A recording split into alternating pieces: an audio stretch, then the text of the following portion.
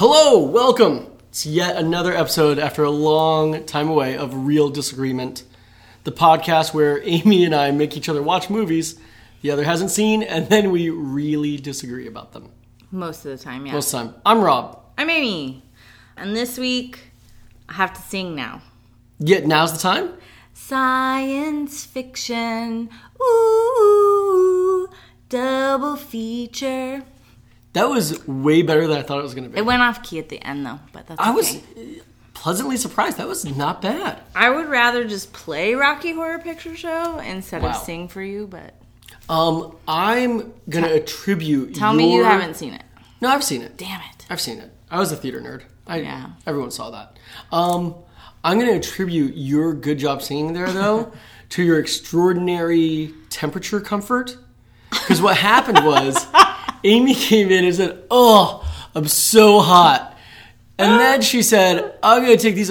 Amy's wearing sandals. Said, "I'm so hot. I'm going to take off these sandals. That will help." To which I replied, "You realize there's basically nothing to those shoes." She said, "No, I'm hot wearing these because I put on lotion." Yeah. Because I put on lotion. Like a deep sea diver getting coated in Vaseline? I don't understand. It's a reparative lotion. It's a reparative, And then the bottom of the shoes is all plastic. So, sure. Like foam. So it like absorbs. Sure. Why not? It's a thing. But now she's comfortable because she's not wearing those. She said, "Oh, I feel much better now." That did the trick. It's 98 degrees outside in April. It's very warm outside. I'm not debating that. Yeah. I'm debating the effectiveness of sandal removal for overall body coolness. But it's relaxation too, because oh my god, I am forgetting his name. Bruce Willis in Die Hard. John McClane. John McClane. Right? Oh man, take your shoes. It's a real shame you've seen that movie. But I mean, we could just do an hour about why it's amazing. Oh, we totally could. I watched the end again just the other day. It's so good. So good. Anyway, so today we have two science fiction films. Ooh. Oh. I might have to rope you into that a few times. We have Fire in the Sky, and we have The Fly, which are alliterative and rhyming, and that gives me so much happiness. I'm very happy about that. We're going to start... Well, wait.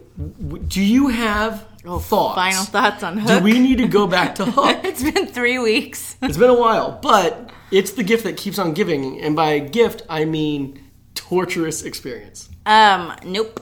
And we never did our 3 favorite things, I realized. Oh, crap. When I re-listened to the episode. All right, it's because I am going to have a hard time coming up with them.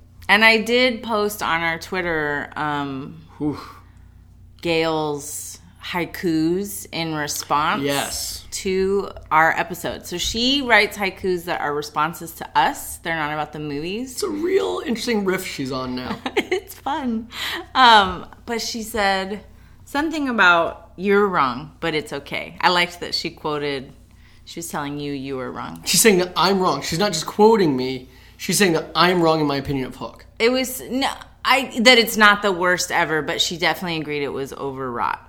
Okay, that's a start. Mm-hmm. I think it's not just overwrought, but it's overwroughting, R-O-T. You're telling me you really still believe that that's the worst movie ever made? No. Okay. Because Triumph of the Will exists. No. Yes. I mean, it is not as bad as Nazi propaganda. It is less terrible than that. Okay. Although Triumph of the Will is at least a technically competent movie. Oh my gosh. Yeah. Yeah. I mean, that's my thing. It's like your response is so extreme. Well, it's not the worst ever. You know what people love in podcasts? Go right down the middle of the road. That's why people listen to podcasts. They're like, "Can I find something real milquetoast and lukewarm to listen to?" That's the podcast I want. That's what America needs right now, though.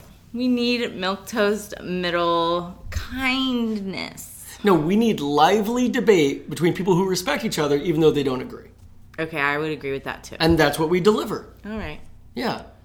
And it just happens to be that Hook is among the worst films ever made. And it's partly... Here. Oh, yeah, I'm going to change my answer a little bit. I know, that did not come out eloquently. If you could somehow invent an algorithm or a scale where badness was measured by weight or something, and it was like badness like cost per pound, given how expensive this movie is, that it's so bad is embarrassing. Because you see something like, say, Birdemic. Birdemic is 8 million times worse than this movie. But Birdemic costs like $75 to make. What about Waterworld? Like Waterworld is so much more watchable. I've never seen it. It's not a great movie by any stretch. Yeah, but I know it's like the most expensive. It's like the biggest. It was at one time. Yeah. I think it's been surpassed since then. But, it's not a great movie. It's a Mad Max ripoff, and it has the burden of having Kevin Costner in it, who is just terrible. He's not good. Why is he famous? I don't know. He's not that good looking. There's a few movies he's in where he doesn't speak much, and all he does is just kind of smirk. Yeah. And I'm good with those. Because he's not terrible in The Big Chill, he's the dead guy. Is he really? Yeah. Oh, They cut all his scenes out, so he's just dead in the coffin. I do think I knew that. That's his best performance so far. Oh, that's not fair. But how's that not fair? Yeah, no, I know. He's not good. He's not. He's terrible. He did a pretty good accent, though, in that Cuba movie, when he was...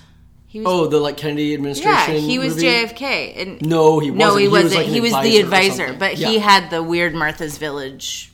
Martha's Village. Martha's Village, yeah. That's the one.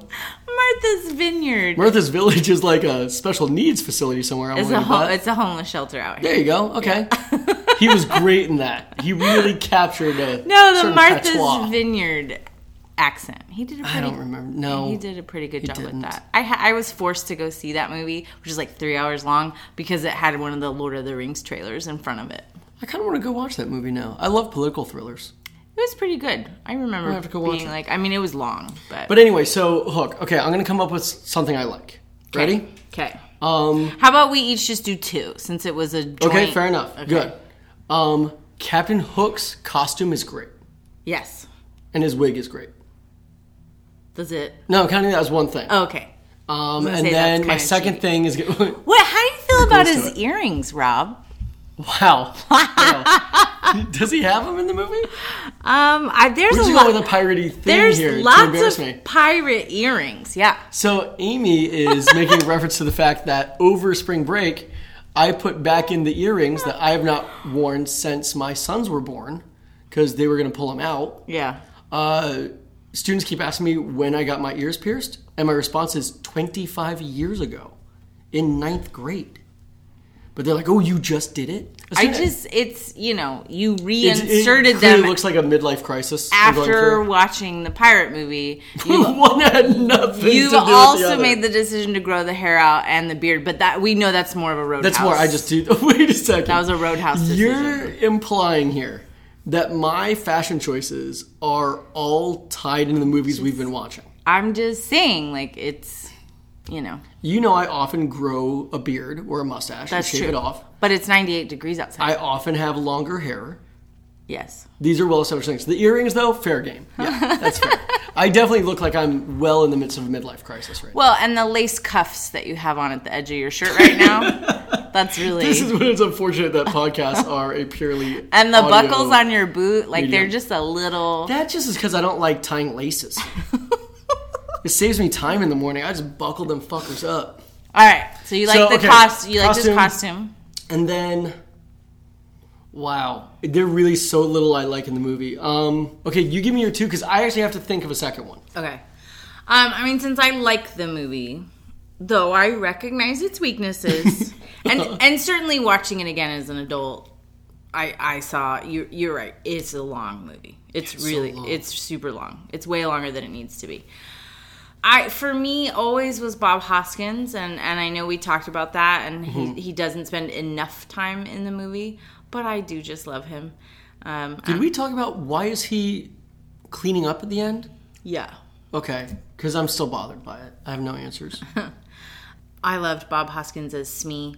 And then, and maybe this is a cheat, but Robin Williams, he was always so fun to watch. Even in What Dreams May Come, which I really... It's a visually magnificent movie. It's amazing. I don't enjoy that movie at all. At all. Because of the intensity of the experience, or you don't feel it's a good movie? Because of the intensity of the experience and the themes and the like thoughts it makes me have. Okay. So it's a painful movie to watch for me. But even in that, I really enjoyed him. Okay. So I just enjoy him and I miss him. How much of an asshole do I want to sound like here? Yeah, because he's basically sainted at this point. Yeah, and it hasn't been long. I have nothing against Robin Williams, certainly as a human being, and I'm sad he's gone, and I would never make light of anyone taking their life, so it's nothing like that. Let me rephrase. I suppose what I love about him was, I think Hook, almost to a fault, I suppose you would argue, is it's the most extreme version of his total lack of ever tamping down or controlling his silliness. He was so silly, and I loved that. Boy, I don't think he's nearly silly enough in it. I think he's on autopilot. I think it's very much this thing of like, well, he's Robin Williams, so he's already boyish. Just go be there, and being Robin Williams is enough. I think it's really a lazy performance. I don't think he's very good in the movie. And when Robin Williams was serious, I liked him a lot. Yeah, Death to Smoochie is when he's an insanely good movie. Robin Williams' stand-up comedy makes me want to punch myself in the face. Really? This just extended, long, cocaine-fueled riff of nonsense. Some of that, but he also, once he got clean, he did it inside the actor's studio where, I mean, he was a master at crowd work. Like, he took this woman's pashmina out of the audience. What's a pashmina? Like a shawl, a cashmere shawl. There's a piece of clothing called a pashmina. Yeah. All right. I believe it's a transfer word from another language. Well, Don't really? be a bigot, Rob. The Puritans on the Mayflower weren't wearing pashminas? How surprising. I do say, Malachi, where's your pashmina? We need it for the corn husking. So, that's my Mayflower Pilgrim impression. It was good. Thank you. I feel like Kevin Costner could have done that accent a little better. He's so good. He's a real mimic, that Kevin Costner.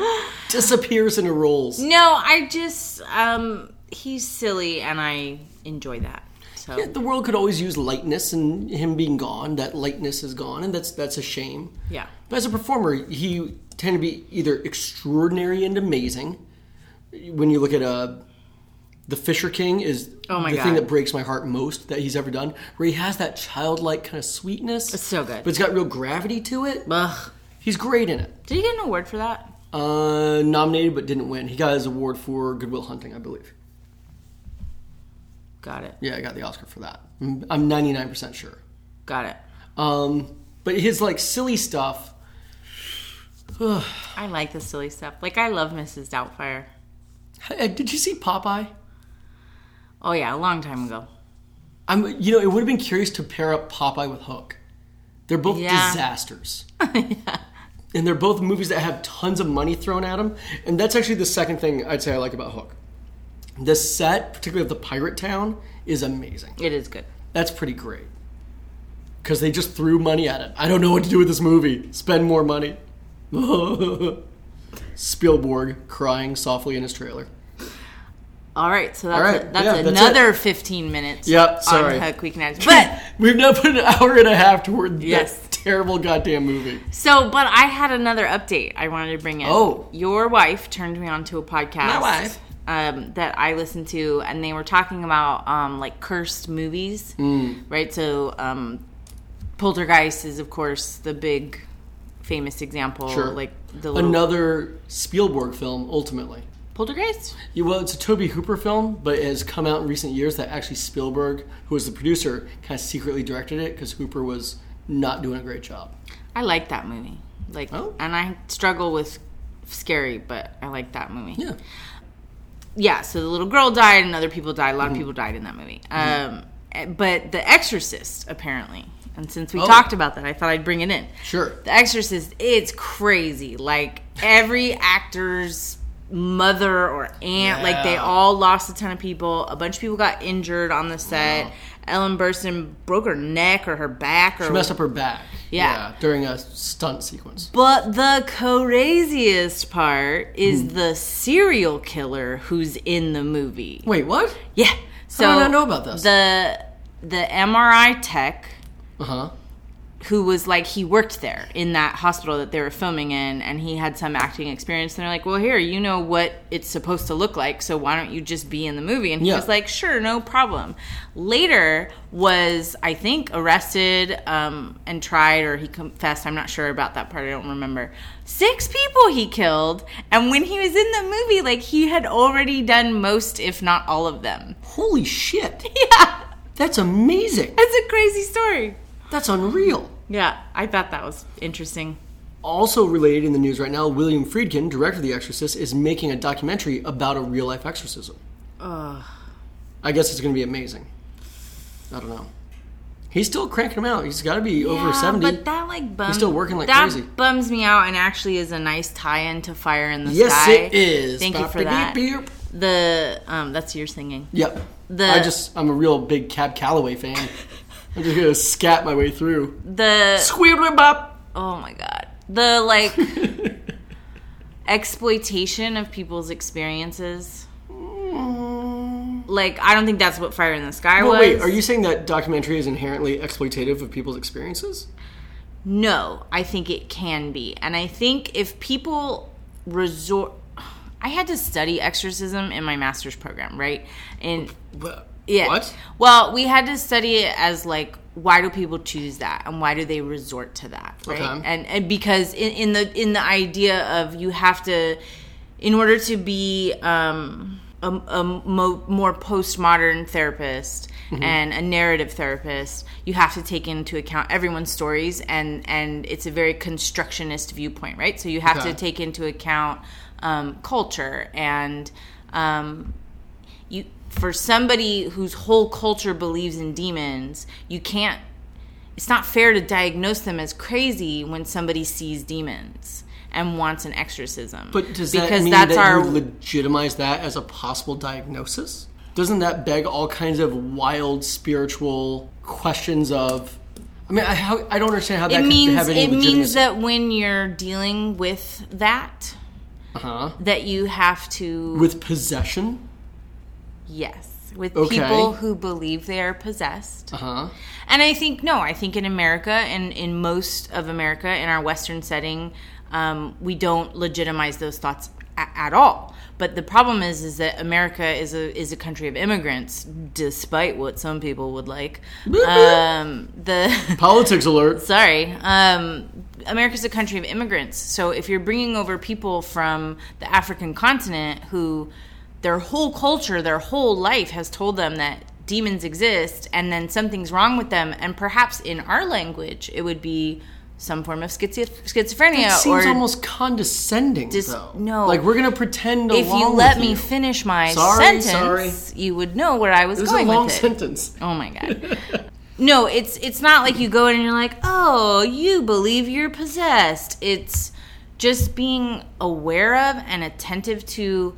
these are their beliefs, and so we want to maybe use the language of that as we try to treat them, right? And find a way to sort of ingratiate the treatment, and also not ignore the local wisdom, right? So not to say that you participate in an exorcism, but if somebody believes that smudging their house with sage is helpful, and I'm fairly certain you and I both know multiple people. We do, yes. Who do this practice, and you and I both kind of think like, okay. Yeah. No harm, no foul, whatever. Right? So... But is there a difference between, for lack of a better word, indulgement versus saying, I'm going to adopt this thing and go along with it, even though it's pretending to a degree.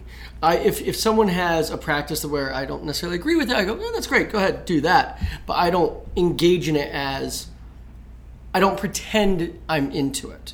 And I don't think... So, it's been a while since I was in my program and we studied this, but the belief is not... The practice is not do that. It's not try to pretend that it's... But it's don't ignore the real force and effect that these beliefs have on these people. Okay, so let's get back to the true story for film then. So with something like an exorcism, if a family is making that choice and resorting to that for a loved one, or a person is doing it for themselves, they're doing it because they are tortured. Because very much like the movie The Exorcist, something has gone wrong. And they've been to many, many doctors, maybe, I don't know, but something bad is happening. You don't But if they're signing off, they're saying, please come and document this, then why not do so? And if you're presenting it in a way that's as respectful as possible, not like, look at these dummies, then why not? How's that exploitative? I didn't say definitively that it was exploitative. I said that I worry, because how do we know he's going to be as respectful as possible? And also, are they strapped for cash and like put in a position where they had to sign off? You don't pay someone for their rights in documentary. Okay. Like ethically, that's not really how they work. It just makes... I'm sure there's exceptions, don't get me wrong, but... It feels a little hinky to me with this particular thing, because I think it creates othering.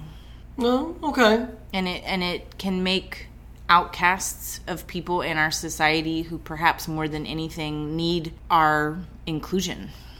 I feel like this gets into a much bigger conversation that maybe would be good for another podcast. A completely different podcast. Or at least a different episode, because the idea of othering, I have many questions and no answers or wisdom for that. I mean it sincerely. If I wonder about the idea of otherness and creating more of an otherness, but then again, is that better or worse than inclusion in a lot of ways when it means dissolving identities?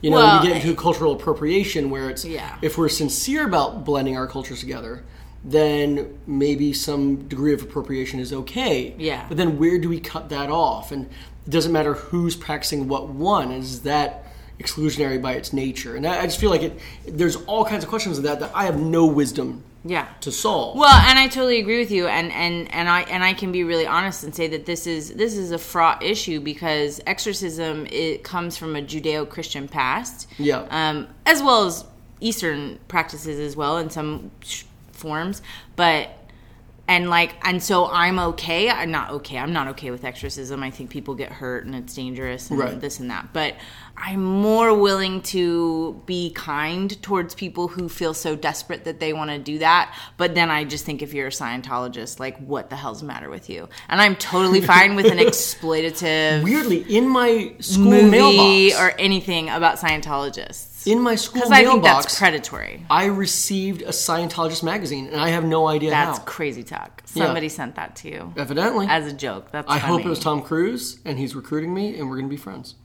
Cool. Just because I want to learn to be as tough and handsome as him when I'm getting close to 60. You have a love affair. Many. So. Fire in the sky. Fire in the sky. Okay, here's my haiku. Okay. Backwoods abduction. Suspect the T-1000. Lives, loves, learns, loses, probed. I like the T-1000 inclusion. Thank you. That would be my second Terminator 2 reference of the day. Yeah, well. Skynet came up earlier. Of course it did. Yeah. So Fire in the Sky is based on the heavy use of quotations here. True story. It's based on a book called The Walton Experience. By Travis Walton. Yes, which says that it... Yeah, sorry, go ahead. Yeah. So Travis Walton and his friends. In the movie, it's a total of 6 people. I guess in real life, or in the book, it's a total of 7 people. They're off doing a logging job. They're in Arizona. Yeah.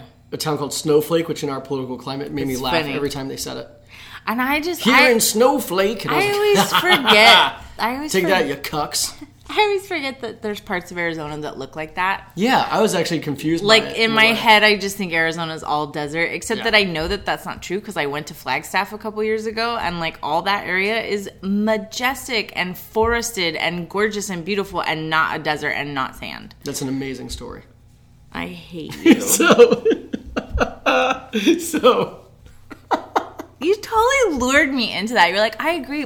Yes, Lured you? Wait a second. I lured you into it? Into, like, being vulnerable and talking about the majesty of northern Being Arizona. Vulnerable. Your vulnerable moment was I once went to Flagstaff. Holy shit, that was like a peek in your soul. You went to fucking Flagstaff? No shit?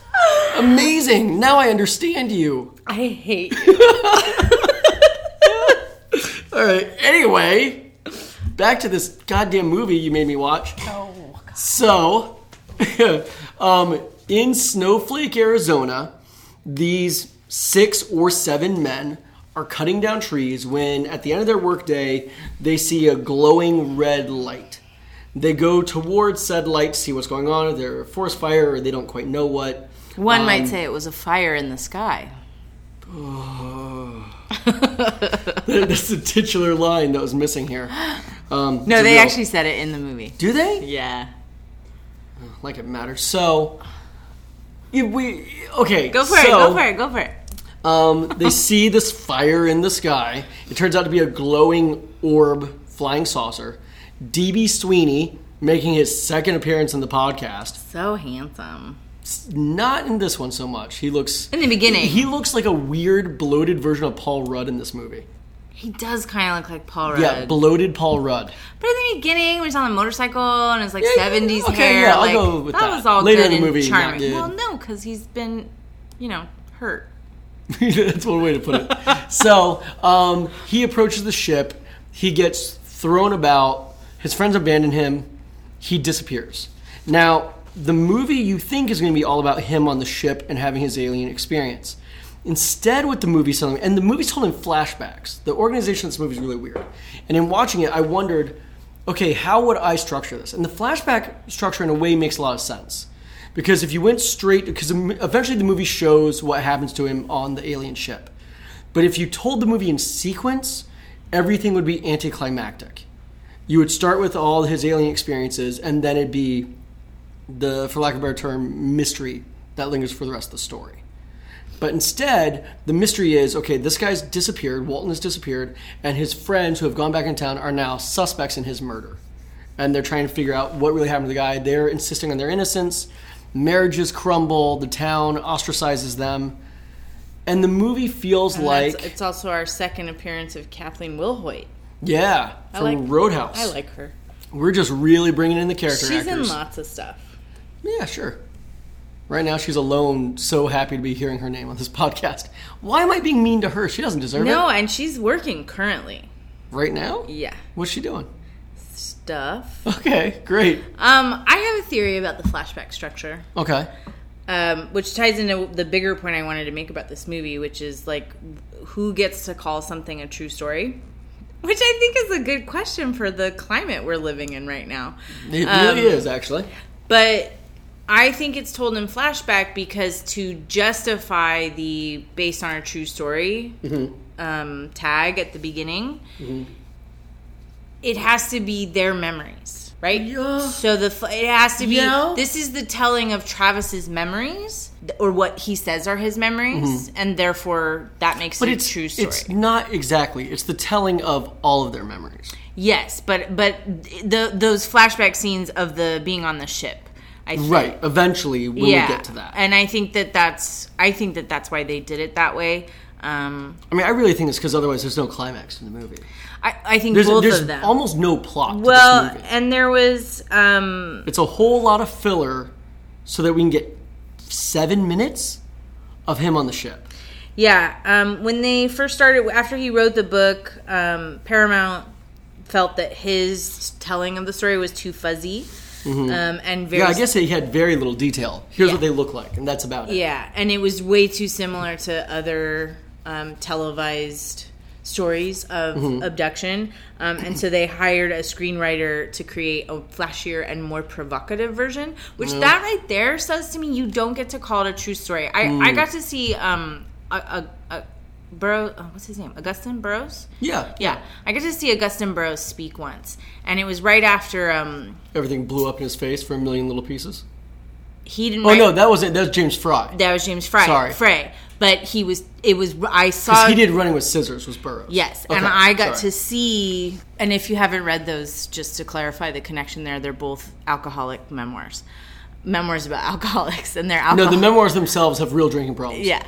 No, but I saw Augustin Burroughs talk after James Frey had gotten busted for fabricating, yeah, or exaggerating things and condensing. People asked him about it, and I thought his explanation of his books and his concept of the difference between biography and memoir and why he calls his books memoirs was really interesting, because he said the truth is the day-to-day business of our lives is boring.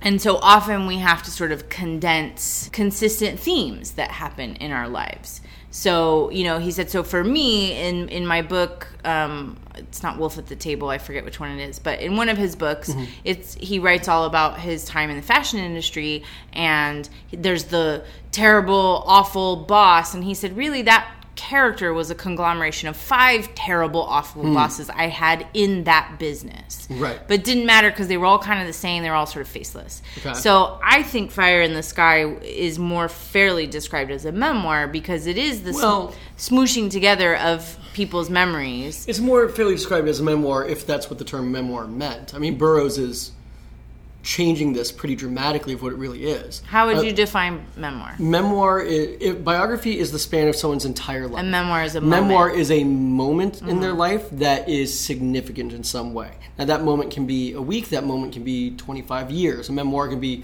my time as a teacher the last 8 years. A memoir can be Charlton Heston writing about being an actor. If he doesn't talk about his birth and he talks about all the rest of it, that's still memoir.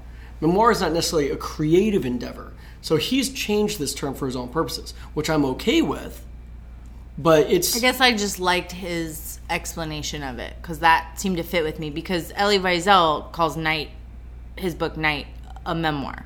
Because it's about a small period in his life. It is, and I have also read interviews with him where he says something very similar to Burroughs of...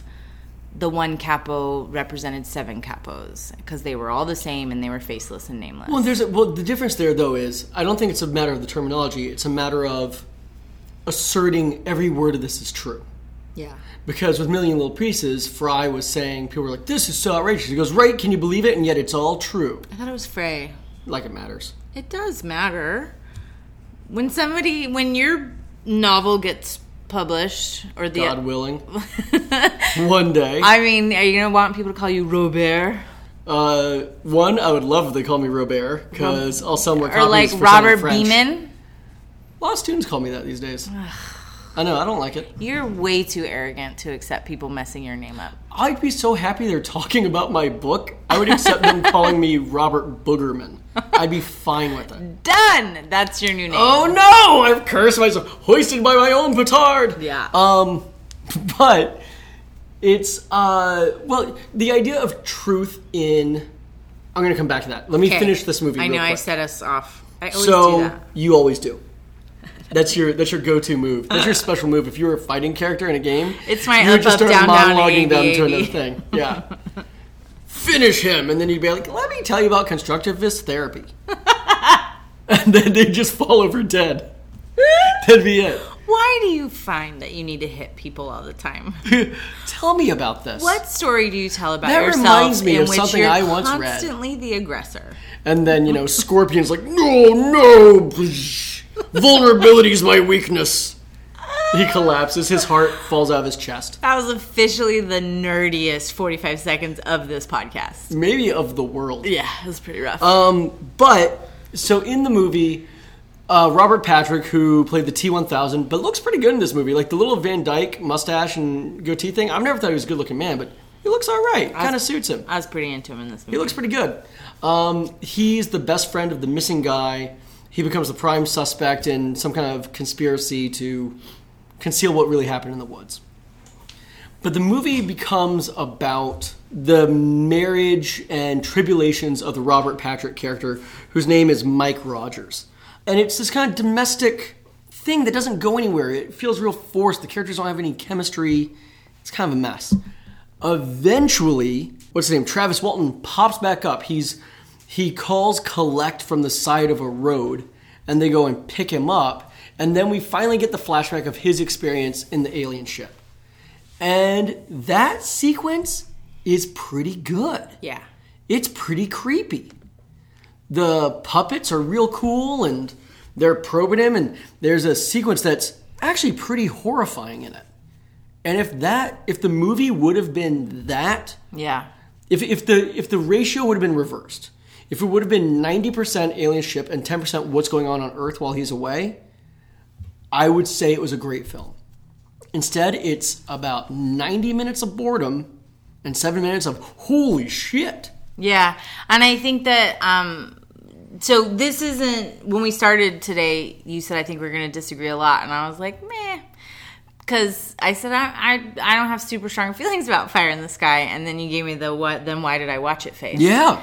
Because this whole thing we're doing here is movies I can't believe you haven't seen, right? So for me, because I was like crazy into X-Files, and this is like... This is going to be our nerdiest episode. This is some prime X-Files time right here, 1993. Yeah. Which it feels like it's cashing in on. They got a TV director who I think did some X-Files episodes. Yeah. To make this. There wasn't anyone terribly notable in the production. The most notable person by far is the director of photography, Bill Pope, who's awesome. He shot the Matrix movies. He made Evil Dead.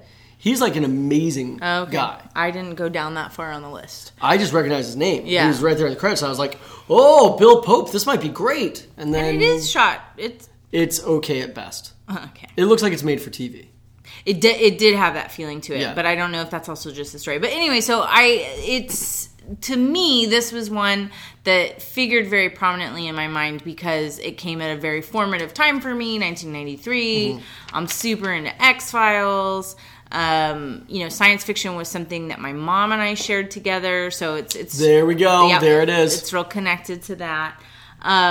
And I think in my mind, when I thought about this movie, all I remembered was the abduction scene. Because, Which is pretty good. I think the stuff at the end where he's freaking out when the honey hits him in the face. Yeah. It's and that triggering of his memories, that whole sequence was all really good and really scary. Pretty good. I kind of forgot how long it takes It's so bad. to get there. I mean, it's not terrible, but it's slow. And I've said this about other movies, and I was trying to not say it about this movie. I often say it doesn't know what it wants to be. This one, I think it knows what it wants to be, but it can't find a way to marry them together. It's an interesting idea. It wants to be science a TV fiction movie. next to this, what would really happen. Yeah. And it's saying it's a true story, which clearly, come on. But That's not fair. it's totally fair.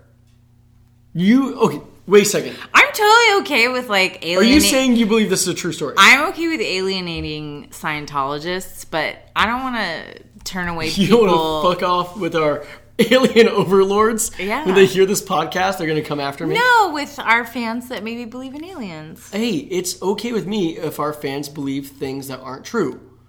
For instance, I know there are fans who agree with you every episode. Oh, God. They are people who are easily swayed to the wrong side of a discussion. Statistically, there has to be intelligent life out there. That is a statement I will agree with. Yeah. But the same logic of But math do I means they think- would never be here. No, I know. Because they'd be too far away. And I agree with that. Then where are we even saying? That gets into all kinds of faith issues, too. That gets into big stuff. So I may or may not have visited a website that I probably shouldn't have visited It's a great start. on a district server Whoa! that was a blog post about what really happened, and it was people from Snowflake. It was I thought this was going to be way worse. no, well, there was some conspiracies. It was I maybe went to a mildly dangerous Reddit thread, Okay. but it wasn't Reddit. All right. but Were you going the- on the dark web? Did you just buy meth? No. Statistically, no. I don't think alien abductions happened. Yeah, definitely not. However, Oh, here it comes. there's a great X-Files episode that I want to say is called Jose Chung Outer Space. Jose Chung's Outer Space, where they advance the theory, which is not their own theory, that the government did experiments on Americans and dressed up as aliens to convince so that we wouldn't report it. This is the craziest thing I've ever heard. You've never heard this theory? No. Oh, it's people. Oh, I'm sure there are communities where this is a big thing. However, I hang out with sane people and not lunatics. I'm just saying that the White Mountains in Arizona are very close to some Air Force testing Oh my agencies. God. That's all I'm going to say. This is absurd. I cannot believe you. Okay, I can't believe you brought this up. I cannot believe you posited this as here's something to consider. I That's can't not a thing even to look consider. at you. I'm blushing because I know how much Because of how profound the humiliation is in how this moment. little you are thinking of me right now. No, I'm more. I think as much of you as ever. I'm more impressed that someone had such amazing persuasive powers to convince my very sane, very smart friend Amy of this batshit stupid idea. But you don't think human beings have mistaken experimental aircraft for aliens? Sure. How in the world is that the same That's what as I'm talking dressing up about. as an alien to mess with people? Well, I mean, That is the biggest leap in the world. There's a plane or a ship that I don't understand. Oh my God, maybe that's an alien ship. From that to, let's dress as aliens and fuck with people. The X-Files makes a real good case. Oh, that documentary, The X-Files? And Alex Trebek is in that episode. Oh my God, well now I'm convinced. He knows everything. He must know everything. He's not reading off cue cards. I hate him. He's so fucking smug. You know who's the worst is Pat Sajak. Why? His politics will make your head fall off your shoulders. I He is just a hate vile human being. how smug Alex Trebek is. I feel like that's kind of part of his thing, though. Because he's Canadian? No, Canadians are nice, right? That's the Yeah, cliche. that's right. Well, but he's Quebecois. Ooh. Yeah. Doesn't have an accent. No.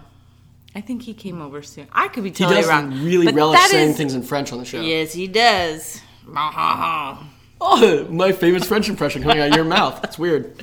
right. So the movie, We're at 40 minutes. you know what? It's a bonus episode. I So, just feel like we could move on. Neither of us really liked it. no, but okay, here's what I'm going to end it with, though. Okay. 3 favorite things. Okay, I'll do three favorite things, and then I'll go into this, because it's a topic that's interesting for both of us, I think. Okay. And goes into what you were saying prior, but it will transition nicely into The Fly, which is why I want to do The Fly second. Okay. When Amy and I were deciding how to organize it, by organize I mean who goes first. Even though Fire in the Sky chronologically is after The Fly, I felt like there is an interesting transition between the two ideas, which I'm going to get at despite... I'm going to set up a little bit, and then you will do your thing. I promise. 3 favorite things. They are all about being on the ship. And they're all kind of really fine details. Because it's not that the rest of it's bad, it's just that the rest of it is so kind of, that not a lot stands out for me. It is interesting seeing a bunch of young actors in early roles. Peter Berg, who's gone on to become a big blockbuster director. So yeah, he's in it. Craig Schaeffer, he's in it in brownface, which is a real uncomfortable thing in the movie. Yeah. Robert Patrick, D.B. Sweeney, cast is good. Henry Thomas, they're good. The stuff that on the was- ship is great. I think that was Henry Thomas's first Grown-up role. grown up, yeah. Because he was only doing movies involving aliens for a while, between Yeah. this and E.T. Yeah. That's all he knows. The stuff on the ship of him being, for lack of a better word, tortured as Yeah. he's examined. And the blanket thing that then shrinks Ugh. down on him, that was scary as shit. That was Nightmarish. actually scary. Nightmare. And the stuff going in his eye made me profoundly uncomfortable. Yeah. So I'm going to go with that. That's kind of 2 things. Actually maybe 1 thing. Yeah. But the details in that were good. So I'm going to stick with that for my I liked in that the long hallway that they were dragging him Oh, down. I hated it. How three I quarters of that liked scene is dragging him down a hallway. Well, yeah, it was a little too long, Ugh. but I liked that there was stuff clearly they had been doing these abductions for that was what it was Ooh, suggesting. the scary half man that you see for a second. Oh, I know. I just remember seeing a pair of wire rim glasses from the 50s Yeah, that too. and Yeah, that was neat. Children's the toys. ship stuff is worth seeing. yeah. Here's what would I recommend it to your mother? Would I recommend this to Gail? I would only recommend those 7 minutes. The rest of it can all be skipped. Don't watch any of the... Someone should do a cut of this. It'd be a 10-minute movie, but of them finding the ship and him getting thrashed around, and then cut to being on the ship. That'd be a great short film. Yeah. The rest of it can all get thrown away. Yeah. Yeah. I agree. Did you want to name a favorite thing on here? Me? No. Yeah. That's Okay. not how we do it. I know, but just in case. So here's my transition over. I am firmly of the belief that true stories are always less satisfying than fictional stories. Because here's the thing. With any fictional story, I know for a fact that I have all the pertinent information. If it's pertinent, the author, the writer, has put it in. If it's a true story, the odds of me missing the pertinent information are enormous. There's some factor that I don't know that matters. With a fictional story, in a way, I'm getting more truth than I would from the facts. With any novel you can think of, whatever else. You feel that way with novels. Absolutely.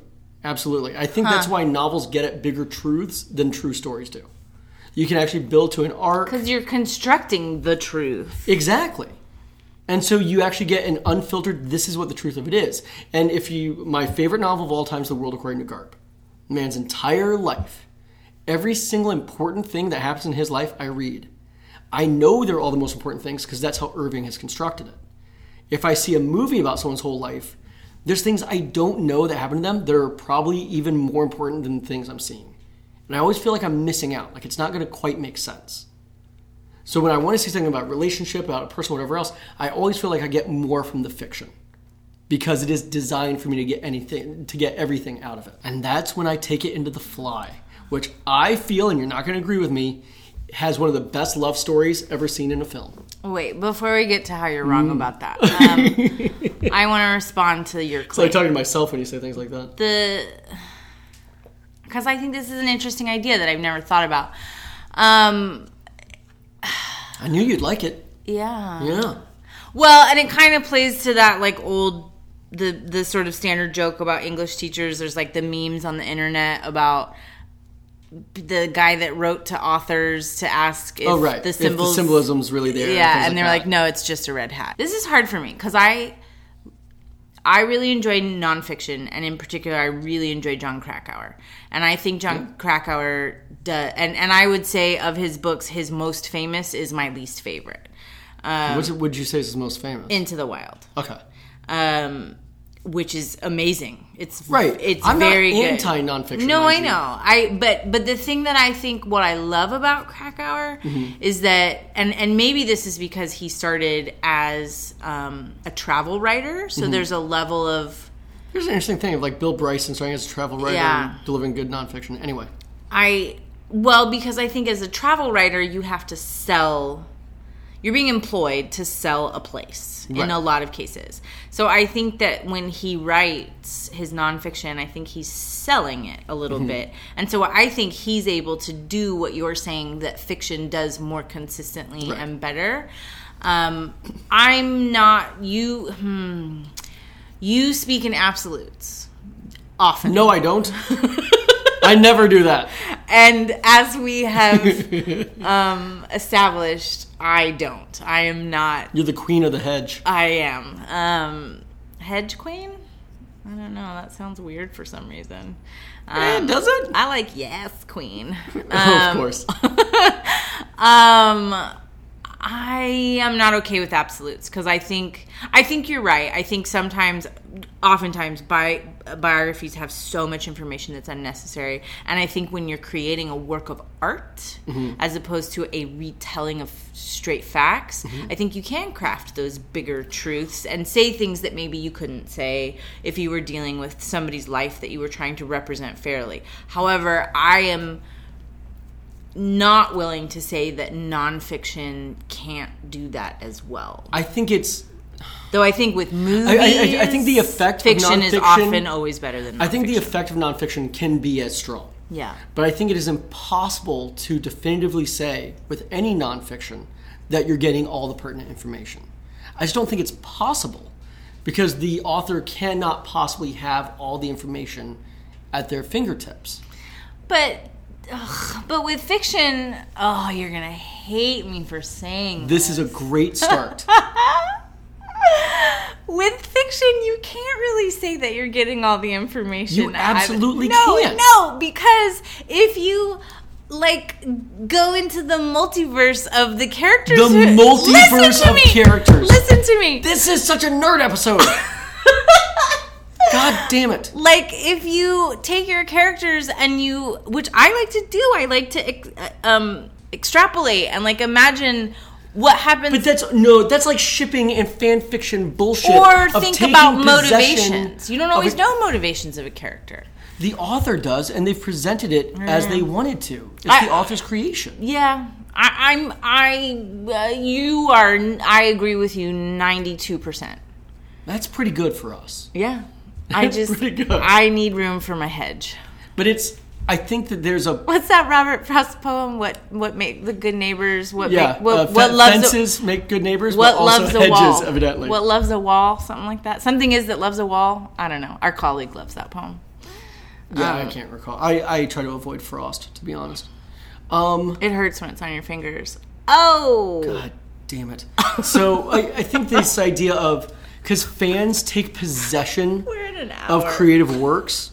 You know, the new Star Wars movie would be a good example of it. Yeah. The fans took possession of the movie. Yeah. The Last Jedi is not what I wanted The Last Jedi to be, therefore it is now bad.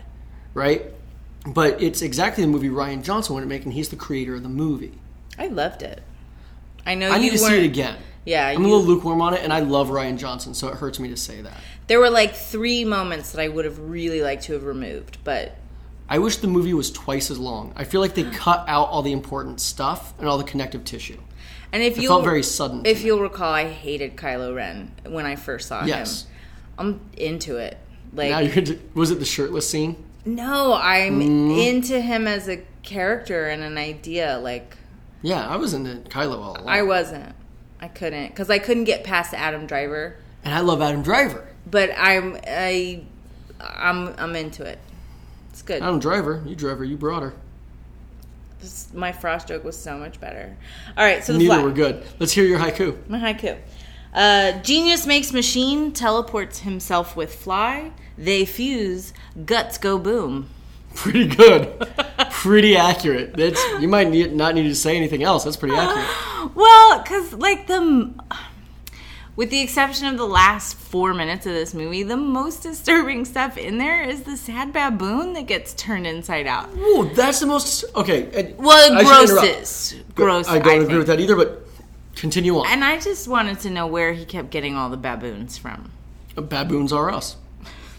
It's an outlet. Did you hear? He's only got 2 baboons. They went bankrupt. They just closed. Oh, no. You mean Jeffrey the baboon, their mascot, won't be around in those ads anymore? Yeah. Turn that front upside down. Baboons are us. So, The Fly is 1986, directed by David Cronenberg. My man.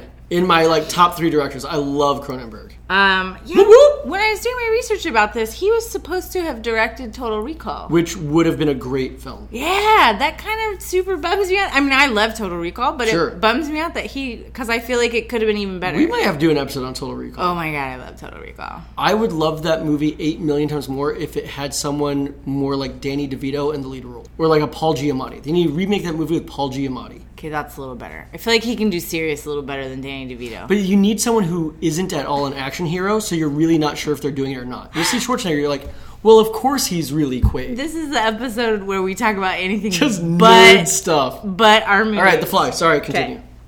I thought it was interesting. It was produced by Mel Brooks. Yeah, great producer. Though not listed. He made The Elephant Man, too. I did really kind of sum it up in the haiku.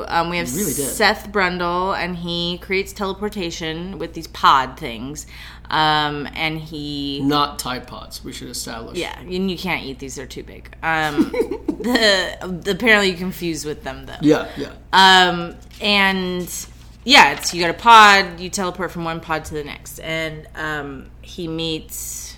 I've completely forgotten. Ronnie, thank you. He meets Ronnie, Gina Davis, and the ultimate 80s love couple of Jeff Goldblum and Gina Davis. Real life couple.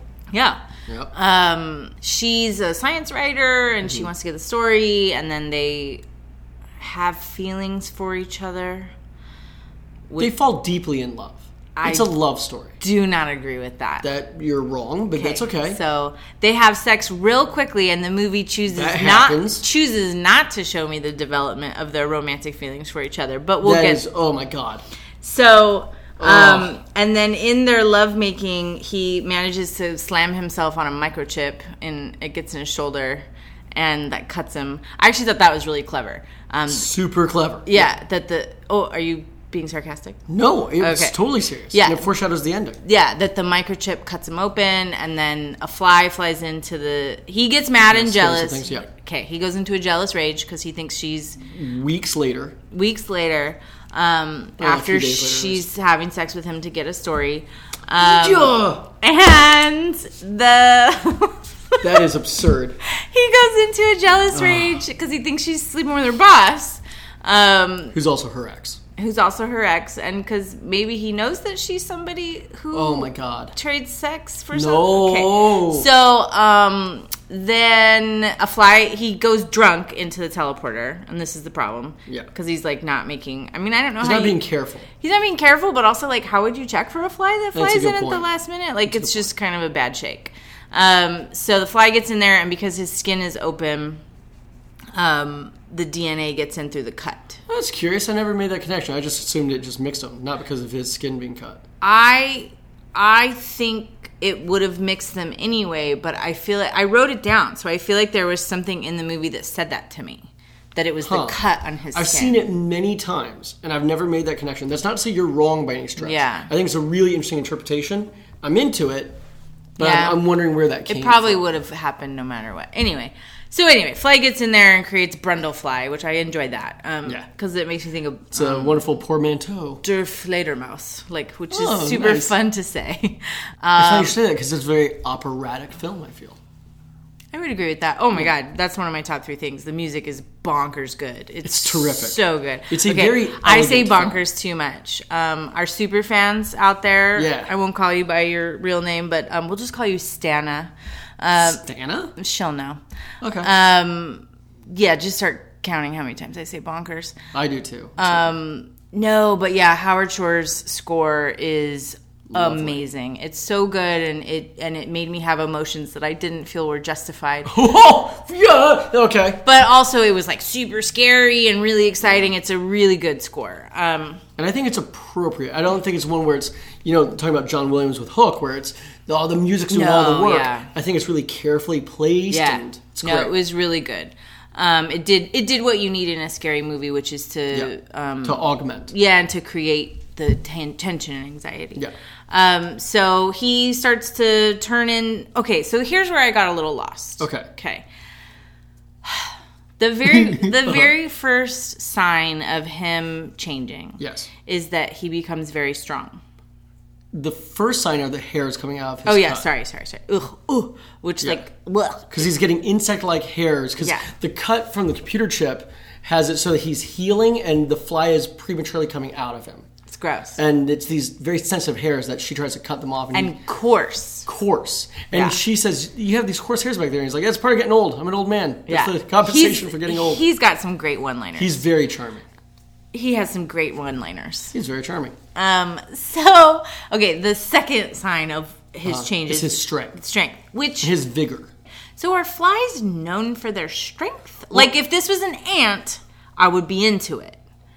Insects in general are quite strong relative to their size. But there's also the idea that flies are very energetic because of the briefness of their lifespan. They're twitchy and they're fast and they have a lot of kind of tiny power to them. And that was conveyed tiny power. I feel like that's like That's a t-shirt for a baby. yeah, or like the title of a porn movie. That not one many people will enjoy. It's a real particular niche. It's for that really one. it's a niche specific title. market. I just kind of struggled with that because fly out of all insects, I think like it doesn't lift anything. Like ants carry things and spiders carry things. Flies land on stuff and barf and then suck it up. It's based So on a short story. That bothered me. And the short story is about a fly. Like, I don't know what you're going to do Okay. with that idea. I'm just saying. Okay. So, but then he starts to have like fly-like characteristics. He can like Yeah. stick to the wall and stuff. Oh. And So creepy. he starts to change, and then so I had to watch this in 3 different chunks, which sucks. And I wish that hadn't been the way I had to. Did you have to watch it in chunks because of time availability or because of freak outness? time availability. Okay. And I'm not going to lie, because the last chunk was watched with a couple of glasses of wine, which was a huge mistake, because then I Yes. just wanted to vomit all night long. You did send me some awesome texts about, I'm going to throw up, and then I just threw up. In my mouth. Yeah, in my mouth. Yeah. Well, in your mouth, not in my mouth. Oh, yeah, that'd be super weird. But That's fitting another niche film. with Brundlefly. So Ronnie gives up on him because he's changing and he's getting super aggressive. And there's like a weird part where he goes out and gets maybe a prostitute. I don't floozy. know. Yeah.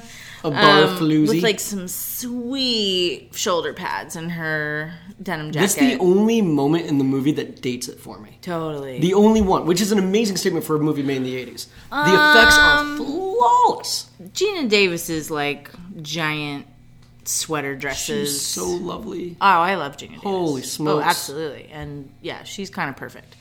There's a couple movies where I see her and I think she was the most beautiful woman of her time. Yeah. This and Tootsie might be the other one. Although she's the second most beautiful woman in Tootsie, so. I have a secret. You have not seen Tootsie? Yeah. You've got to be shitting me. I think it's on the list. I've admitted this already. I'd forgotten. Like, I've seen parts. It's a movie that has aged oddly in the Me Too movement. Got it. Yeah. Ooh, but we could do, like, Tootsie and 9 to 5.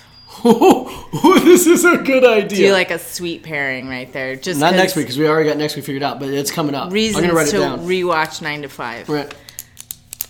That's the pen clicking, so I can write this down. So Ronnie leaves. She gives up on. Don gives up, but she leaves because he's dangerous at this point. Like and he goes and he gets this woman, and they have kind of forceful sex, consensual. It's weird and I don't know. And then he says you have to go through, and that's the thing is that he wanted. He doesn't know yet he's mixing with a fly. He thinks he is becoming. He believes he's becoming superhuman, and he needs a sex partner who will be as his partner in all of this. Who's as great and powerful as he is. Yeah, he needs a Bride of Frankenstein, and he thinks it's from going through the teleporter that it has clarified and filtered him of his impurities. Yes, and then he figures it out. That things are going to be bad. And that was the only point for me. Like, I was actually really impressed with the computer and the way that the technology was represented. Because I was like, hey, that's not terribly dated, because I think sometimes when you look back at 80s or even 90s depictions of computers, 60s or 70s, any sort of. It's from the past, and they're depicting the 2000s once in 2012. Your future announcer voice is spot on. Yeah, it's right up there with like, hey, would you like to buy a paper? It's that guy. It's really good. Like the fashions, the science, the technology, it all seems so dated, even though it's supposed to be those other films. Yeah, even though it's supposed to be future. The Fly, I didn't think had that at all, and I was very impressed with the vision, I would say, of Cronenberg, who like just getting that really the future and the future of technology is simplicity. Yeah. Streamlined. Yeah.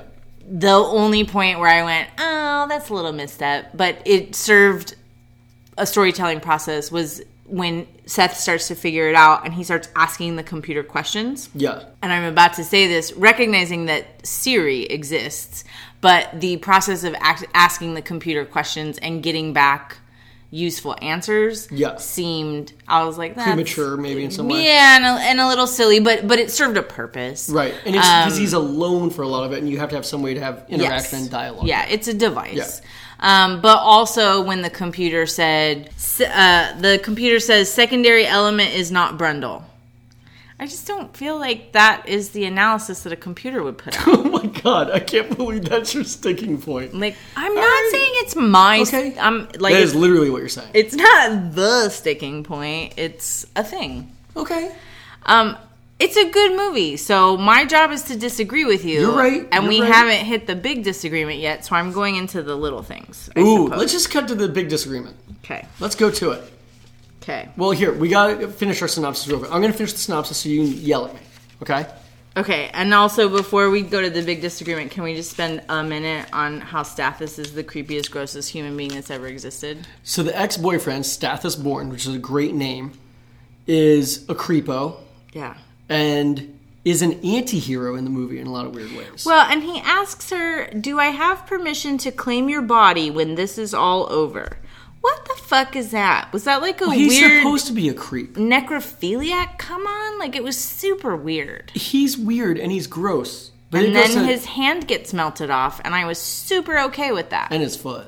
Yeah. Go for it, Gimpy, you asshole. Brundlefly continues to go into Fly. And becomes more and more disfigured until finally there is very little of him left. And in a big confrontation scene, well, you say the ending. I shouldn't be able to say the ending. Well, maybe we shouldn't say it. It is a huge spoiler. Should we spoil it? Yeah, I wonder if maybe we shouldn't. It's a movie that I really feel the ending should be experienced. Okay, so then let's not spoil it. Let's not spoil the ending. Okay. It builds to a very big climactic moment. Yeah. And is... With some amazing acting by Gina Davis. Oh, she is unbelievable in that She's so scene. good at scream crying. Holy smokes, is she great. She's so good. It is great. The effects are extraordinary. And I need to be careful not to say too much because I love this movie and I have watched it dozens of times. I've read everything about it. Cronenberg's one of my all-time favorite directors. I could talk for 4 hours about this movie without taking a breath. We're almost there. So I want to hear, though, what's your big problem with the movie? Okay. Well, this is your fault. It's a great start.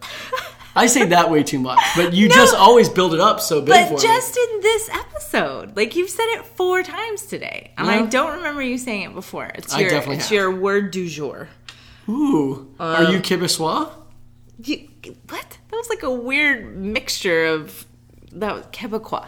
Québécois? Yeah, you said. Oh, I forgot. You were in France for a while. You said Québécois, like it was like a weird mixture of yeah, Swedish. Those were big dolls in the 80s. The Québécois Patch Kids. That's actually sort of close because schwa, chou, it means lettuce. It's good. Yeah. Good job. Yeah, mon petit chou. Yeah. Yeah. Okay. This is your fault because had I just watched it, it would have been a really good science fiction movie. Okay. That's not what happened. I know what you're going to say. Keep going. You told me this is, and I quote, possibly the greatest love story ever told. I'm sticking with this. End quote. I'm solid on it. Holy shit, this movie is so rapey. No. Yeah. What is rapey in this movie? Okay. Well, it's hard. Okay. Fuck you. Take that out. See, the beauty of being the editor is that I take out all the parts. That's what you should keep in this moment, though. Where I sound awful. Let them see the man behind the curtain. And my jokes don't land. And I just leave all your bad jokes in. So there's not much to cut then. So, that's what she said. He said. The Moyle? The Moyle. That's what the Moyle said? Yeah. I want to make that a thing. Olive Moyle. It's my favorite Popeye character. Terrible. Okay. Mama told me there'd be days like Briss. Oh, God. So. It's all got to stay now. It's all too wrapped up. This is rapey. Because, okay, before I talk about why it's rapey. Yeah. I did not feel like the movie starts with them face to face and he's going, hey, I've created the most amazing scientific thing in the world. You should come back to my lab and look at it. Why would you go with him? That's like the dude who says, come back to my house and check out my placemat collection. They're at a, whatever thing. He's still so creepy. He's not some stranger in the street. He kind of was. I mean, not a stranger in the street. They're at like an event. I know they're at an event, but like, you go to events, do you go home with people? Like, I'm never invited. No, I'm married. That struck me as weird, but okay, fine. She's a hungry journalist and she wants to go get her story, right? Okay. And so she goes, and then I did not feel like the romance.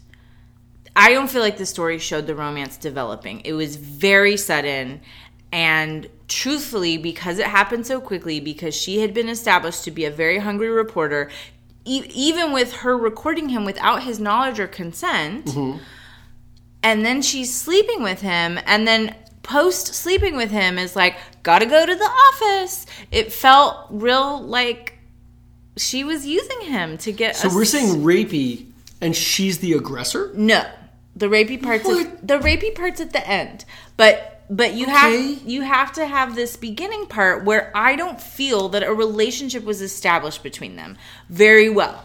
And the way that he's played as this loner, like he has this great one-liner about I don't what is it? He says, I'm not much of a bather. Like when he's starting to... That's a great joke. Oh, it's good. I wrote that down too because it made me laugh so much. It's such a good joke. Yeah, when he's starting to deteriorate. You're changing. You look bad. You smell bad. I've never been much of a bather. Yeah, that was a great line, right? But also prior to that, it's established that like he's a loner and he's an odd duck. He's an odd duck and he doesn't interact with people. He made it very clear that the way he's been able to create this thing is he essentially has like sleeper cells of part suppliers who know... Sleeper cells makes it sound a little weird, but not okay. Sleeper cell, but cell. Different... He employs people in a satellite manner there we go. To make components for his device. Correct. And then he assembles them all together so nobody... Which is scientifically wonderful and genius because then nobody knows what you're doing. And it's how Lost said, there's not, Bruce Wayne does not exist making of course. Batmobiles from nothing. And he lives in his lab, so like he's a loner, he's a weirdo with like extraordinary genius. Well, we've seen where that has led in the past. So just like Wait, side note, where has that led in the past? Like mad scientist weirdos who don't know how to interact with people, and then they do terrible things. Like it happens. I'm just saying, right. He's a loner who doesn't know how to interact with people, right? And he's an eccentric who is charming and odd. Are you disagreeing that he's a loner? I guess not. Okay. And isn't human interaction something that you need to practice? I think there are people who are charming and endearing. I guess his charm comes from him being a weirdo. His charm comes from his natural... This is where the casting of the movie saves it in a lot of ways. And the eccentricity. And, like, of course you like it. You're an eccentric. And I'm married to a wonderful person who finds me charming. But I don't think you tricked her. Like, it didn't... I don't think he tricked her either. I just feel like the story... I'm willing to accept that they were in love because later there was some tenderness there. And however, that's the thing. But it's an immediate attraction they have to each other. The setup... They respect each other. I think she respects him a lot. I also think she saw a cash cow. She was super quick to bone him and then talk about, let's do a book. People bone on first dates. Totally. I know that. I just think... Oh, do tell. She goes from, it was a very quick leap from meeting and I have this thing that's going to change the world to let's do it on your fold out couch to I got to go to the office and write a story. Nobody believes me. Let's make a book. Like it's very quick. And so it feels like it's all a commoditization of the relationship. Later, yes, there's mutual respect for sure. There is tenderness. There's also Ronnie just being like human and being kind and empathetic. And she is. And a nice, wonderful person, which when she sees somebody... If he was just a cash cow, though, she would have abandoned him at those points. Except that she's made a connection with him. And so how is that... I just think love... Even if I go with your initial premise, love story. And even if I go with your initial premise of this is all too fast and she's using him at the start. The facts of what you're saying of it's all very fast, I agree, that's true. But that they develop that relationship, even if it started from a more cynical place, that they have that real relationship and that they are concerned for one another, and then watching it turn ugly as he changes. There's all kinds of metaphors in place here. People have said it's a movie about AIDS. Yeah, I read that. I don't think it is. Cronenberg said it's not. Cronenberg said it's a movie about disease. Disease, addiction, change, zealotry. I think those things are all really available in it, and how it destroys a relationship is really interesting. Okay, wait. So this is going to either end the podcast or keep me arguing with you. It's a good start. When you... Damn it! Cut that out. It is bonkers how much you say that. Cut those out. When you say it's the greatest love story ever told, are you talking about a mutual love at the ending there, or are you talking about the love of Ronnie towards Seth? Okay, so I'm going to be very evasive on this to avoid spoilers. It's hard. The end of the movie demonstrates so well the depth of their affection that in this terrible moment, they each have... Seth goes through these terrible changes and becomes monstrous, literally and figuratively. And she continues to care. And in the end, they have clarity. And they really understand something. and they understand sacrifice and how things have changed and how there has been real loss.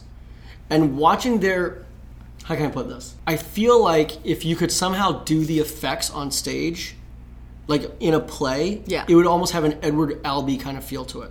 Of watching these people and their relationship, literally and figuratively again, disintegrate. So you'd walk out of it and want to kill yourself. It is not a happy movie and not a happy ending. Okay, so... But I do think there's a wonderful love story there. And a lot of it is based in... Now, here's a little bit of a cheat, and you do not have to agree with this at all. I'm not even going to try to convince you. I know I don't have to. But I'm going to give you my side of it. I think a lot of the love story establishment is in the charm of the actors themselves. I think that when Gina Davis and Jeff Goldblum look at each other, in part because they're lovers in real life, and in part because they're wonderful actors, you do get a real connection between them. Oh yeah, they were America's sweetheart couple for a while. But that's like why everybody the loves works. to watch. I'm not saying that the script wrote a great romance. I'm saying the movie presents a great romance. I think there's a difference there. When you see them together and interacting, they are clearly really amused and charmed by each other. They really find each other to be intellectual equals. They are drawn physically to each other in a real way. And so their attraction, and then watching that and watching them enact this unraveling is really wonderful. I think it's an amazing portrayal of a relationship and of watching relationships fall apart. I've been in relationships like this, where they start out intensely and then everything disintegrates into a place so awful you don't understand how you got there. I think there's something really amazing in this movie about love.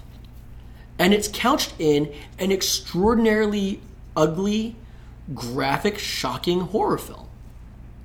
And this movie goes to ugly, disgusting places. It is a gross film. I really wish the poor baboon hadn't gotten turned inside out. Oh, did you watch any of the deleted scenes by any chance? No, God, no. Oh, monkey cat. Look up the monkey cat sequence. No! And get ready for your head to explode. Okay. I feel like we are waxing semantics here. Because... I like that phrase. That's a good one. It's a great one. Ultimately, I think we agree. Okay. I just think we're using two different versions of the word love. That's fair. I think you're talking about romantic love, and I'm not seeing... So what kind are you talking about? I think there was the beginning of romantic love, and then after... so first it was, I'm using you because I'm going to write a book someday. And then it was like, oh, I'm spending lots of time with you and we're connected. And a relationship develops, okay? Mm-hmm. Ultimately, the part about the beginning and using doesn't really matter or impact sure. Even though where it ends up. Even though I said it did. I'm going to actually agree with something else you said. Okay. Would you want to do that now or should I keep I'll do it now. Okay. I messed up in telling you what I did. Because it set you up for an expectation that they end up in love. No, and I knew they didn't. Because if I would have said that... Well, I wonder, though, if I would have said, there's an interesting thing here about the dissolving of a relationship and how relationships fall apart.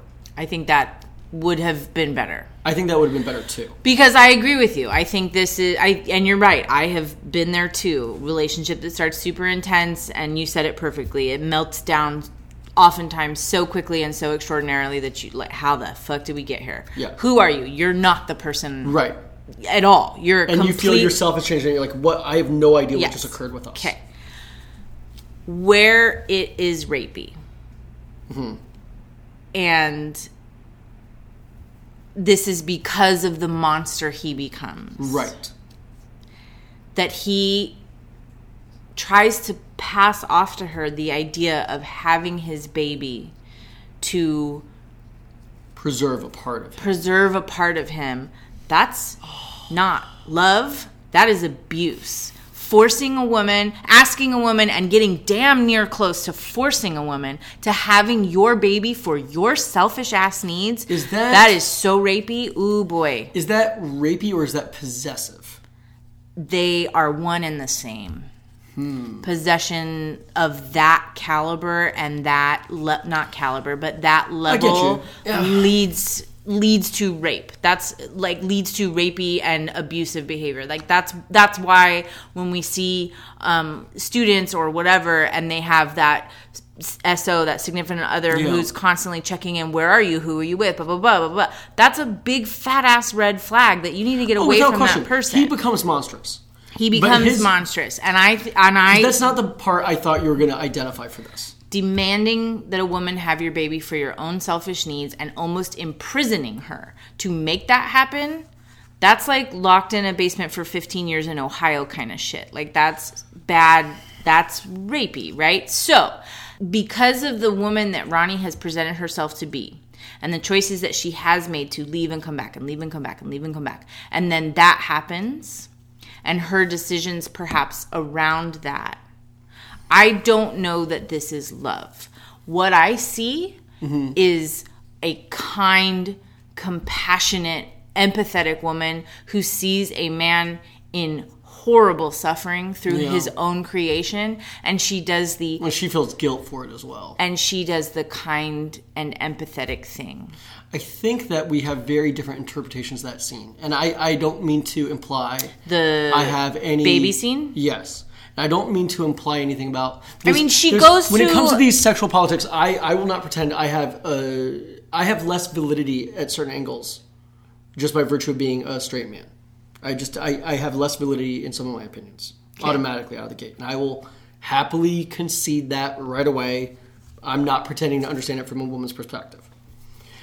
From a character motivation point in the movie, though, as I see it, she is conflicted because if she had conceived that child with Seth and there had been no monstrosity, literally or figuratively at that point, I think she would want to have the baby with him. I think they are really in a relationship that is special. But she's conflicted because is this a human in her or is she with a monster? And how does that change things? That's not an either or. Those are two different questions. Even if it was still Seth DNA and not Brundlefly DNA, right, she wouldn't have wanted to raise it because she wouldn't have had, because he himself was a monster and she wouldn't have had a partner. So it's two questions of what's inside of me and her nightmare of the fucking larva. God, it is an intense movie. And that is when I threw up some red wine in my mouth. Yeah. It's the best thing to throw up in your mouth, so that's good. It's, it's better than other things. When she has the dream about the larva, that's tapping into her fears of what is growing inside of me. But the other question too is, I won't have a partner. Right? Or there's this monster out there who would be super possessive over. Right. And there's fear there. Well, okay, so how about this? How about saying, because I really don't disagree with you on this. I'm just wondering if we could say that it is a scene of extraordinary complexity. Which scene are we talking about specifically? When he comes to the doctor's office? Yes, and his owning of her. Because the scene that I thought you were going to say... Where he, breaks through the walls that's like, dude in a fucking camo cap going to an abortion clinic and... I'm forcing not good his with that woman... parallel exactly, but... That's exactly what he does. He goes to the abortion clinic and knocks down the wall and takes her away. Yeah, well, I wish I had said I don't agree after you'd finished that sentence. Because after you finished the sentence, I agree with it more. Okay. I thought you were going to talk about, like, so you interrupted me so you didn't get, like, a full understanding of what I was saying? And I don't see the relevance. And then formed an unformed opinion on what I had said? It's my go-to move. Okay. It's a good start. I thought you were going to say it. I'm going to make this as non-spoilery as possible. It's so hard. I know. His scheme, his concept for a solution at the very end of the movie, that feels far more rapey to me. It's far more about possession of the body. Oh, absolutely. But I couldn't say it. Right. But so, again, I won't go any further on it, but that is the moment where I feel like it is very much about dominion and domination. Absolutely. And again, though, that for me is... It's a horror movie with real ideas. And I think that's awesome. So let's just cut to this. 3 favorite things are you going to recommend to your mom? Where's my 3 things? Okay. I don't know. Number 1 was the music. Sure. Number 2, that the science wasn't dumb. Yeah. And then the effects were spectacular. He got an Oscar for it. Except for when Brundlefly was crawling on the ceiling and his clothes weren't falling upside down. That really bothered me. It's a very particular thing. And then Billy Ocean started singing. I don't remember Billy Ocean in that scene. Yeah, he's walking on the ceiling. Okay. Oh, God. That hurt me so bad. Get out of my dreams. Get into my car. Yeah, that one's better. Would you recommend it to your mother? Oh, yeah. Oh, okay. Totally. That was a hearty endorsement in the end. It's right up her alley. Yeah. The science fiction double feature, that's a long-standing tradition in my mother's life. Oh, okay. And in the same way that there are things for me that are special because I shared them with her, my mom was the only one who liked scary movies in her family. So her and her mother would go to the Saturday matinees and watch The Ant and The Thing and The Creature from the Black Lagoon and all that crap. And so, this is right up her alley. Well, we have to move on because this episode's gone so long. I may have to break it up into two. Wow, it's a special. It's a twofer. What is going to be next week? What is your pick for next week? Because I have to say mine. I'm just so tickled about this. Yes. Say what the theme is for next week. It was your theme, and it was a great idea. Well, thank you. And it came because you told me about the movie you're going to say. Yeah. And then I was like, So the theme is a modern twist on old monsters. Yeah. So, my pick, my girl, Buffy the Vampire Slayer. And, there's two camps. The film, not the show. The film, not the show. And there's two camps. They're two very different kind of Buffys. But the second one, the Sarah Michelle Gellar Buffy, who is my heart, couldn't have existed without the Christy Swanson. Christy Swanson. Yeah, she was a big deal back in the day. And she is Luke fun. Perry's in it? Luke Perry, David And Pee Wee Arquette. Herman. Oh my God, Pee Wee Herman in I'm excited maybe about that. like one of my favorite performances ever. I love Pee Wee. Rutger Hauer. Really? Donald Sutherland. Oh. It's a huge Hilary Swank. Really? Yeah. Wow. Yeah. I really I can't believe you haven't seen this. It's one that I'm a little embarrassed I haven't seen, actually. I'm really looking forward to it. It's really good. And it's a solid comedy. I think the television show strayed... Right. Whedon kind of changed his vision on that, right? Yes. It's a Joss Whedon joint. It's Joss Whedon created, but it's directed by a woman, and I looked her up, and she actually did a bunch of stuff. But it's Kazooie. It's Fran Kazooie, who became her and her husband. I think were the producers of the TV show. Okay. But she did some other stuff too. So, Buffy the Vampire Slayer, modern take on vampires. Sounds great. And you are giving me... So, initially when she said this, Amy said she had an idea for a movie, but she couldn't remember which movie it was. There was a movie we talked about. She's like, what was it? And then she told me the theme, and initially I thought it'd be fun to do Near Dark by Catherine Bigelow, which I still think would be an awesome pairing of it. It's a southwestern modern version of a vampire film. Also a female director, which would have been really cool to do. And how do we go... how does Bigelow go from that to Hurt Locker and Zero Dark 30 in between and that, stuff? she had a bunch of stuff in between. But most notably Point Break. Yeah. And she did Strange Days, which I think is a wildly underrated film. I think that movie is unbelievably great. Do you remember that one? Yeah. Ralph Fiennes, virtual reality movie. I liked that movie. It's really I smart. haven't thought about it in a long time. It's worth revisiting. Wait, it's excellent. which Point Break did she do? The original. Keanu and Patrick Swayze. Huh. I don't think I knew that about her. Yeah, she's a really rad lady. I freaking love that movie. She's awesome. Nick But Nolte. as much as I would have loved Nick Nolte. Not Nick Nolte. What's his name? Busey? Gary Busey. Gary Yeah. Busey. He's so great. They're kind of similar guys. They're I can see totally that. similar. Little methed unfortunately, out. Near Dark is not available anywhere. No. It's out of print. Copies of it go for a bunch of money. It's not streaming anywhere. So we can't do Near Dark. Fortuitously, I said, well, we can't do Near Dark, but you know what movie would be great? And it happened to be the movie she was thinking of. I almost feel bad, in a way. We will be watching Frank Henenlotter's Frankenhooker, a trash exploitation film reusing the Frankenstein story in ways that will destroy your brain and your heart. Which, as a side note, when it comes to the science fiction that I love, Frankenstein is absolutely one of my favorite favorite novels ever. You are and this not, is gonna hurt. And not just as science fiction, but as a novel. I love It's a great novel. I actually really love that book a lot. It rips my heart out every time I read it. It's a very sad book. It makes me cry. A bit of a... So wait, is this movie so bad it's good? No. So here's the thing with... There was this kind of thing in the 80s of trash exploitation films. There's a very New York thing. Yeah. You look at the Troma movies, they're part of all this. Although Troma are delving into So Bad It's Good. Frankenhooker is a good movie, but it is a trash film. So it's very deliberately offensive. It's very deliberately over the top. It has a really small budget and is very much, I wouldn't say an acquired taste. You can dial into its frequency pretty quickly. But if you think you're going to watch a capital G great film, you are going to be disappointed. No. It is worth noting, when it came out, its prime review, and it was at the top of the box when you went to check it out at the video store, was Bill Murray, who said, if you see one movie this year, make it Frankenhooker.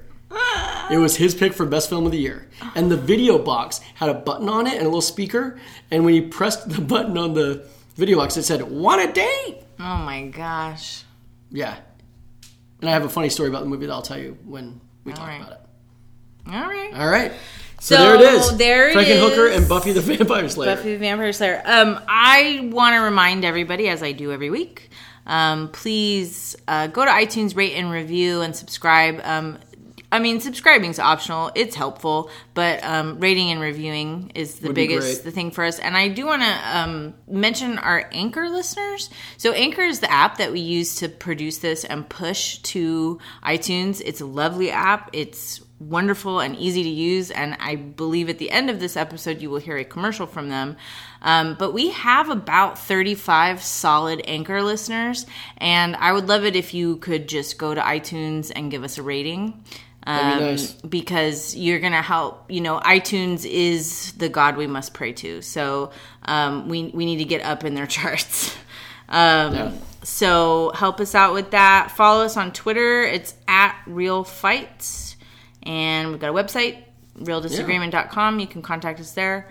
I'd like to get some feedback. I'd like to hear some alternate haikus. I know. I'll read them out. I want to hear some stuff. We haven't gotten a ton of that just from Gail. Just from Gail. And also, podcasts spread by word of mouth. Every podcast that I love, it's because my sisters or Rob's wife or somebody told me to listen to it. So tell people, turn them on to it. That'd be nice. I appreciate that people are Facebook messaging me and telling me that they enjoy what we're doing. Yeah. But they're not messaging me. I'd like to get some feedback. Well, wow. You're not, real nice. I'm not very likable. Yeah. I'm the bad guy. Yeah. Can I be the anti-hero instead? No, you're totally the bad guy in this. But I'm the wishy-washy, I want to hug everybody person. So. Yeah, people tell me they root for you against me. That's what I have been told. Except for when it comes to Hook. I can't wait for Amy to yell at you. Yeah, Hook is when I think you lost people from your side. I did. Stana left me. She felt it was necessary to send me an email to tell me how much she disagreed with me. Well, anyway. Bring him over to the dark side. I'm the Kylo Ren in this. I'm bringing him all over to the dark side. No. I don't think you have that same outfit. High-waisted pants. I do. That I'm going to make that some. High-waisted. Super high-waisted. Mine are actually higher. They're nipple height. So tell your friends about this awesome thing. Yeah, and bad puns and groans. And with that... Bad puns and groans is our next t-shirt. With that, please, at this point, insert clever catchphrase. We decided